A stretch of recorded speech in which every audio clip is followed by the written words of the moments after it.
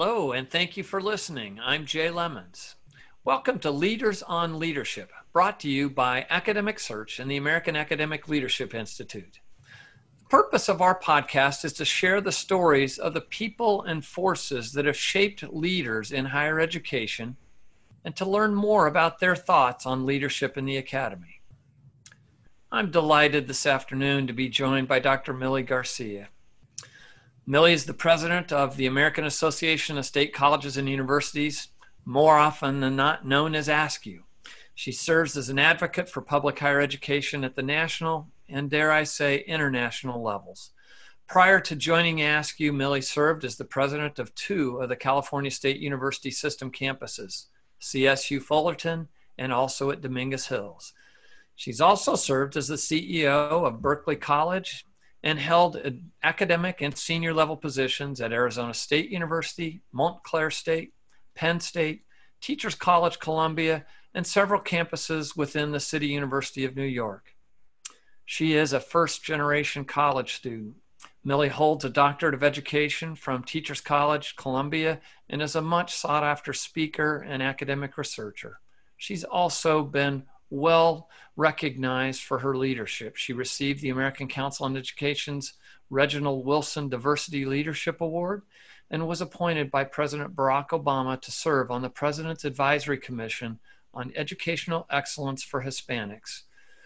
Millie is an energetic, charismatic champion for higher education, and it truly is an honor to have her with us today. Millie, welcome. Thank you so much, Jay. What an honor and pleasure to be with you and to be considered among the people that you are speaking to. Well, you and I have known each other for a good long time. I recall as I was in the midst of transitioning away from Susquehanna and I came to the fall annual meeting of ASCU in October of 2016, seeing you and being reminded of our passing friendships, and I think back to the moment at one of those opening receptions where we shared a tabletop for a few moments, and not having any idea all the ways in which our lives would become intertwined. And I'm really, really excited and grateful because we found a very special connection through my very first search as president of Academic Search, which is the one that ultimately landed you and brought you to the presidency of ASCU. In that capacity, the excitement of that search committee and the board and the membership to have the very first Latina to hold that post. You're also the first Latina president in the CSU system. You have been a pioneer, a groundbreaker, and an extraordinary exemplar for so many people. I just want to say thank you again for being with us. And I'd like to open it up by asking you to talk about some of the people, some of the events, and the opportunities that really helped shape you as the leader in this extraordinary career that's unfolded. Well, Jay, what a pleasure to be with you again as a dear friend of mine and to have this conversation. I will tell you that it really begins with my parents. And they were the ones that, they left everything behind to come to New York from Puerto Rico with 5 of their 7 children. And I am not one of them. 2 of us were those surprises that happens to families. And so they always told us that the only inheritance a poor family could leave you is a good education. And they worked in the factories of Brooklyn. My dad died when I was 12. And, my mom raised us on a factory salary. And the best lesson she gave me was in New York City at 14 in the summer, you could get your working papers to go to work. And I asked to go work in the factories where she worked and my cousins worked. And I will tell you that I witnessed how people were treated, what a terrible job that was. And when the foreman quit and the foreman screamed at me, I said, I quit and someday I'll be your boss. And I walked out. And I will tell you that that lesson showed me how important education is to get not only myself out of that factory, but my family out of that factory. So it goes all the way back there. And then I've had so many mentors along the way. Your career or my career was not done alone.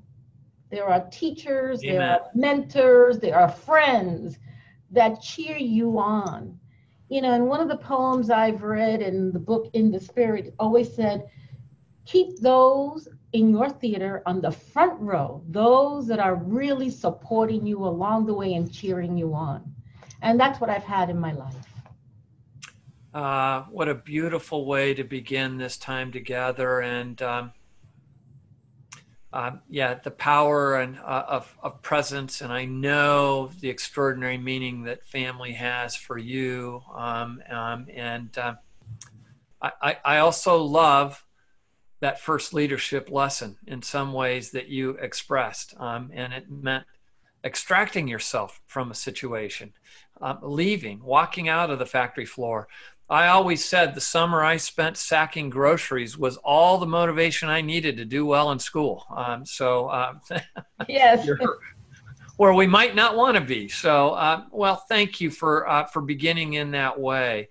You know, as I think about the imperative, as I see it for leadership in the academy, I can't help but not think about, and you are so articulate, meeting the needs of new majority populations. And I'm really keenly interested to hear your thoughts about how we must, and there's a role obviously for organizations like Academic Search, but it's only in partnership with leaders all across higher education at multiple levels. How are we going to increase significantly the numbers of persons of color and women in our leadership ranks? And you know, what do we need to do to move the needle? Well, you know, when you think about this, I think there are two things we have to think about. We have to think about educating the individuals who may be potential to see that as a possibility. And then we have to think about re-educating the individuals that are in positions of power. And so when you look at the individual, no one ever told me, as I went through school, that being a professor in a college or being an administrator was a wonderful profession to have, and never spoke to me about that possibility. For my life, it's been serendipity. I wanted to be a teacher. Never thought about college or a university president or a vice president. And so we need to make sure that our advisors, our teachers, our guidance counselors, our advisors in colleges and universities see that as a possibility for individuals to aspire to, especially the new majority, when this country's demographics is changing so drastically. So that's number one. And number two, we need to re-educate individuals in positions of power. And I'm talking about the appointing authorities, the chancellor, the search firms, the boards of trustees, the faculty leaders. What makes a good leader? And we need to get away from the elitism of higher ed. And I have a really quick story. When I transitioned from being a community college administrator to being a four-year college comprehensive university administrator, the question, the search was, what makes you think, coming from a community college, that you could come here and be the assistant vice president? And I turned around and said, it's not about where you work. It's about the skills and the deliverables and the effectiveness that you bring to the mission and transition to that institution. Amen.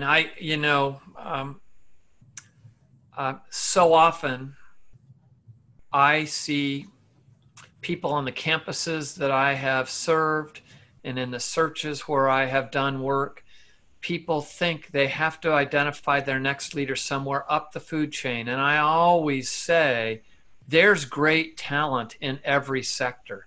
And yet we create these boundaries, and as if the 2- and 4-year worlds are different, or public and private higher education are so dramatically different. So yeah, you're absolutely right. I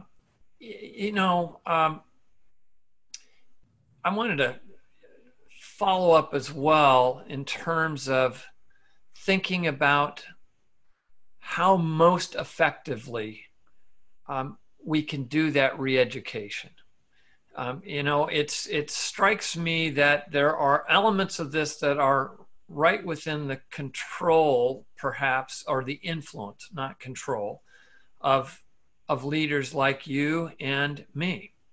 And yet there remains some elusiveness to thinking about how to identify and make changes around the thinking of boards.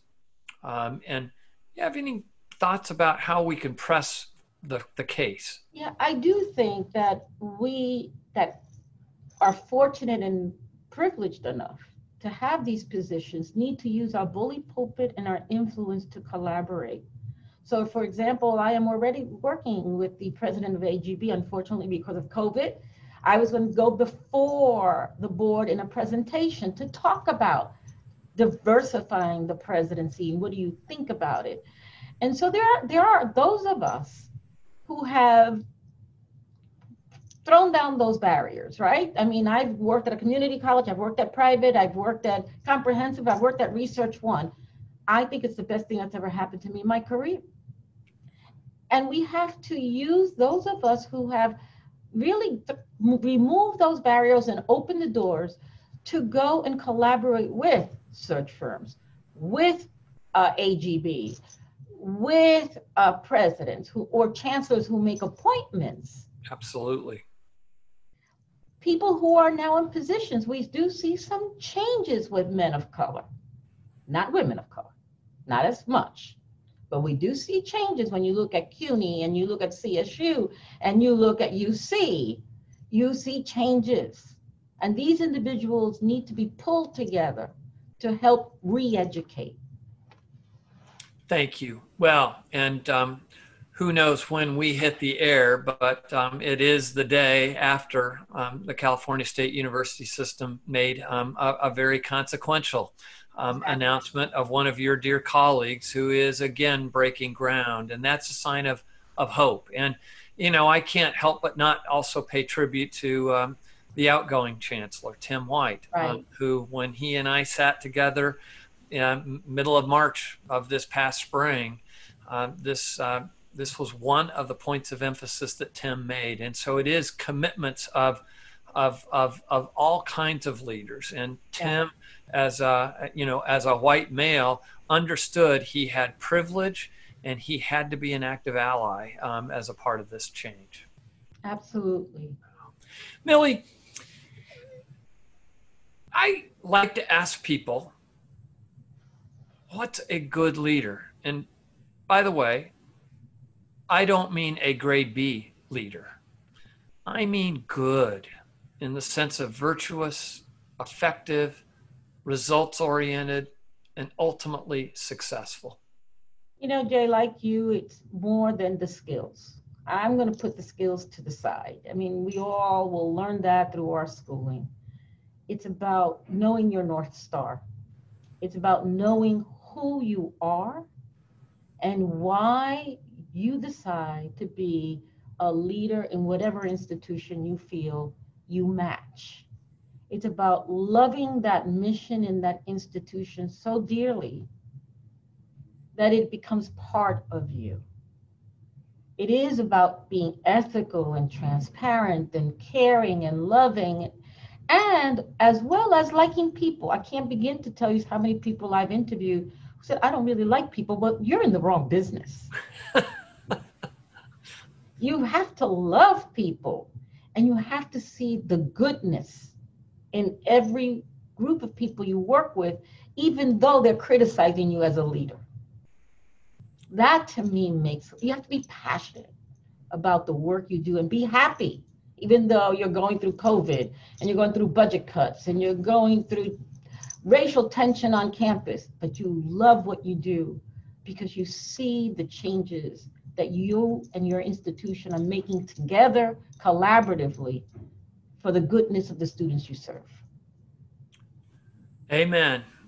You said that beautifully, as I am oft the invited opening speaker for the Mastering the Steps of the Presidential Search Process, I try and say to those folks who aspire to presidencies that I find it works best, and those who are most effective are those people who have a sense of call, a larger purpose, and are willing to embrace an institution, meet it where it's at, and love it forward. So thank you for that. And the value of a personal North Star is usually the best way to find a fully integrated, fully functioning human being. Right.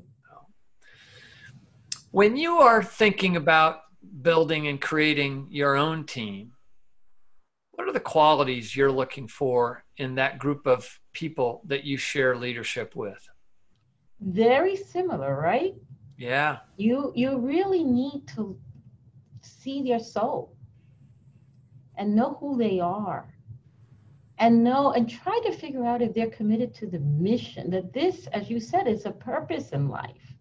You know, we're not going to get rich being leaders in higher ed, but we get richness of joy and richness of love and richness of accomplishments when you see those students go across the stage getting those degrees, and you see those families jumping up for joy. I mean, for me, it is looking at the very same traits that you're going to help to cultivate so they become the next leaders, the next presidents of colleges and universities. Again, wonderfully said. I recall very well when I was leaving the chancellorship of the University of Virginia's College at Wise, a wonderful Askew institution, when a very extraordinarily wealthy, successful corporate leader who was a part of the celebration said, Jay, you're a little like George Bailey. It seems to me you're the richest man in town in terms of relationships and the potential for impact. And I do think that potential for significance and impact has got to be at the heart of the motivation and is the greatest reward for most of us. You know, and one of the joys that I feel is, as I look back on my teams that I've had in my past, how many of them are presidents? How many of them came to me afraid to talk to me about it? And I said, I will never do what people did to me, who tried to hold me back because they were selfish and me not to go. If you give, and I would say to people when I was hiring, if you give me 5 years, you want to be a president, I'll help you get there. That's the role that we should be playing, is cultivating and moving people. And then when I go to their investitures, I feel like the proud mama. Indeed. And you are. I mean, absolutely. You know, part of our listenership are those folks who are a part of AALI's leadership programs and the like. And you are a generous and wonderful contributor to those programs, but we know it goes beyond that. Not everyone has the privilege of participating. I think I'd like to have you offer some advice for new leaders or those who aspire to leadership. What is your advice for them? I would say, number one, always learn, continue learning. If you need to learn, seek opportunities to learn it even outside of the higher ed sector. So when people say to me, I don't have any experience in budgeting and they won't give me any, I say, go to a not-for-profit and offer your services and learn from the CFO there on how to manage. And then get yourself on some of those nonprofit boards if possible.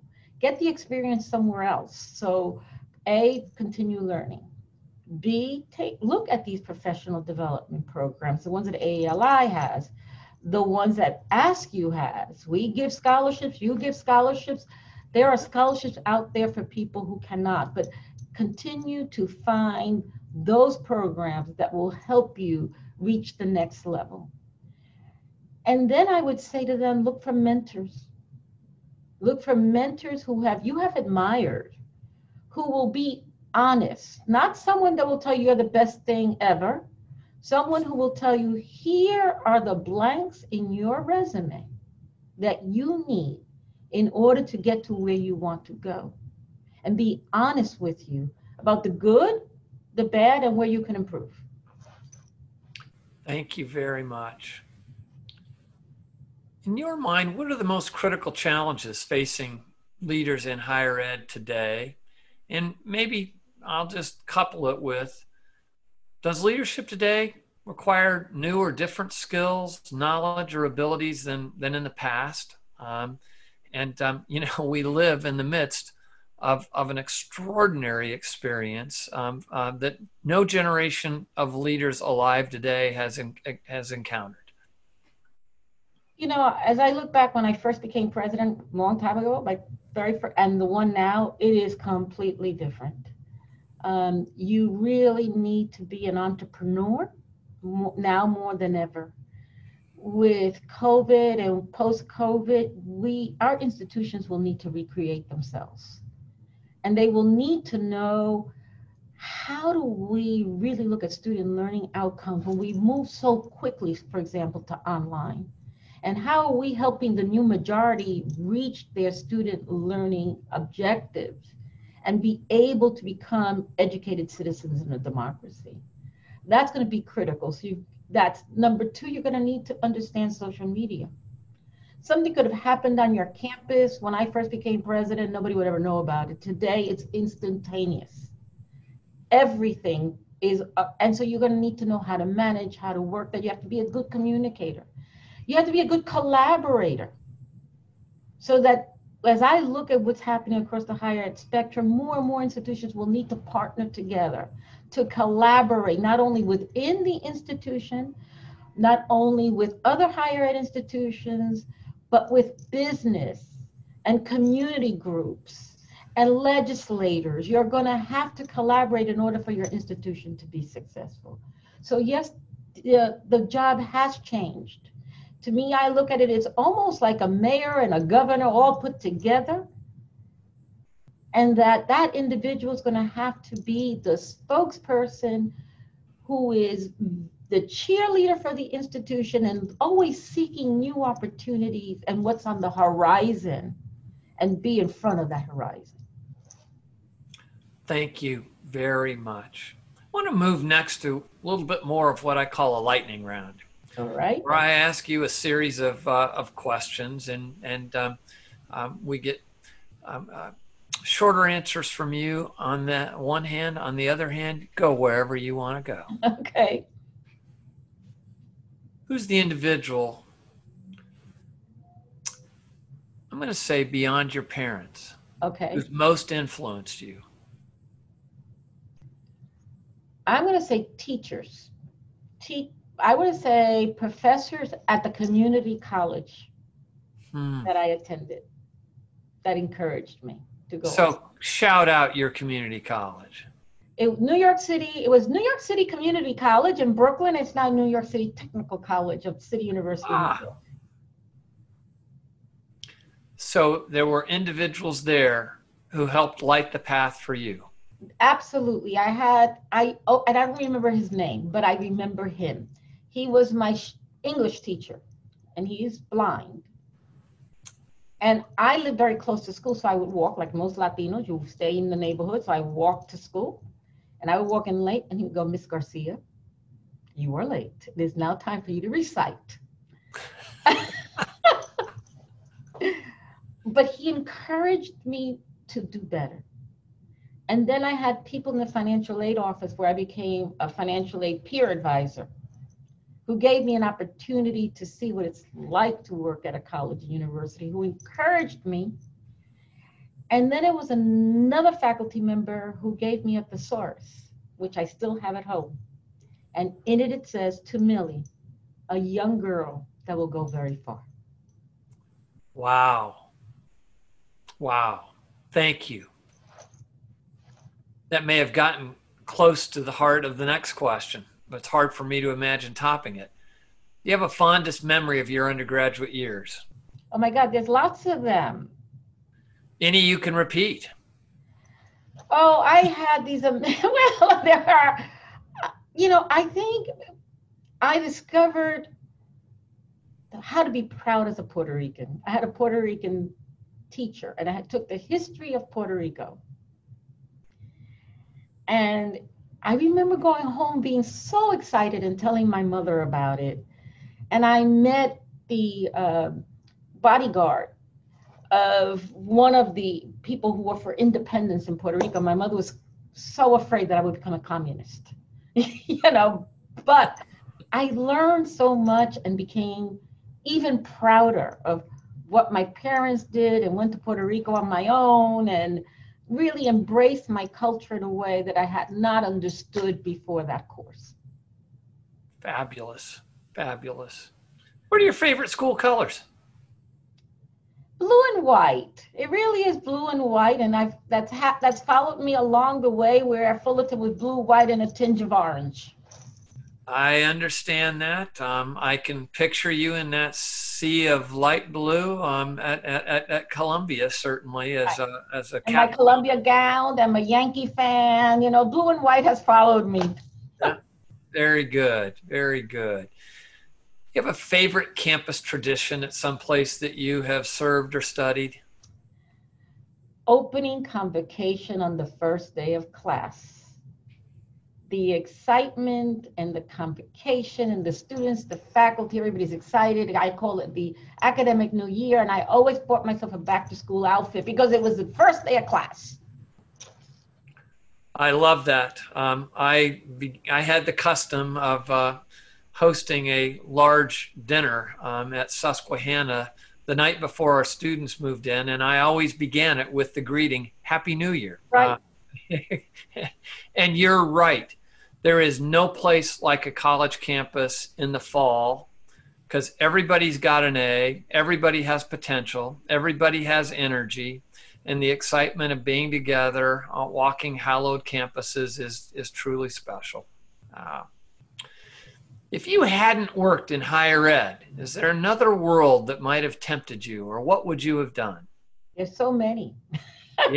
Yeah. There's a lot of things that I thought about as I was going through. I put myself through college, and so I did a lot of work. And so I worked in the fashion industry, so I thought about that for a while. I worked in business, so I thought about that for a while. And I thought about law. So those were the kind of three areas that, appealed to me. But higher ed won out. Thank goodness for higher ed and for generations of students, and the road's not taken, as it were. Well, one of our traditions as we wrap up is to ask our guests to share with our listeners the distinctive qualities, if you will, the organizational DNA that made you responsive to a call to serve as the president of ASCU. Yeah, the decision to leave Fullerton was a difficult one. But when you look at what ASCU represents, it's representing approximately 400 institutions that are comprehensive state colleges and universities that serve approximately 3.5 million students who are mostly first-gen, low-income students of color and or adults, the most vulnerable, and yet the new majority of America. Serving those institutions to help those students become the citizens of the United States who will be educated, global citizens, and participating in a democracy. And that's what made me make the change. The mission that it is so student-centered, really on students and the most vulnerable to succeed, was where I spend most of my life in. And that's what ASCU is all about. Besides the community college, it is ASCU institutions that are serving the new majority. Indeed, indeed. So very well said. Thank you, Millie, for joining us on Leaders on Leadership. We're proud to have had you and appreciate your sharing your experiences, your insights, your wisdom about leadership with us. Listeners, we welcome your suggestions and thoughts for leaders we should feature in upcoming segments. You can send those suggestions to leadershippodcast@academicsearch.org. You can find our podcast on Apple Podcasts, Google Podcasts, or wherever else you find your podcasts. It's also available on the Academic Search website. Leaders on Leadership is brought to you by Academic Search and the American Academic Leadership Institute. Together, our mission is to support colleges and universities during times of transition and through leadership development activities that serve current and future generations of leaders in the academy. Again, it's been a special joy and a special pleasure to have Dr. Mildred Millie Garcia on our show today. Millie, thank you for joining us, and more importantly, thank you for the leadership that you provide that really does impact our larger society in ways that not many folks really fully understand. You had a very large canvas at CSU Fullerton, but here you have an enormous canvas, and we're all the beneficiaries for your leadership. So thank you. And thank you, Jay. It's been a pleasure, and I know together we're going to do great things for this country. Thank you. Indeed. Thank you again.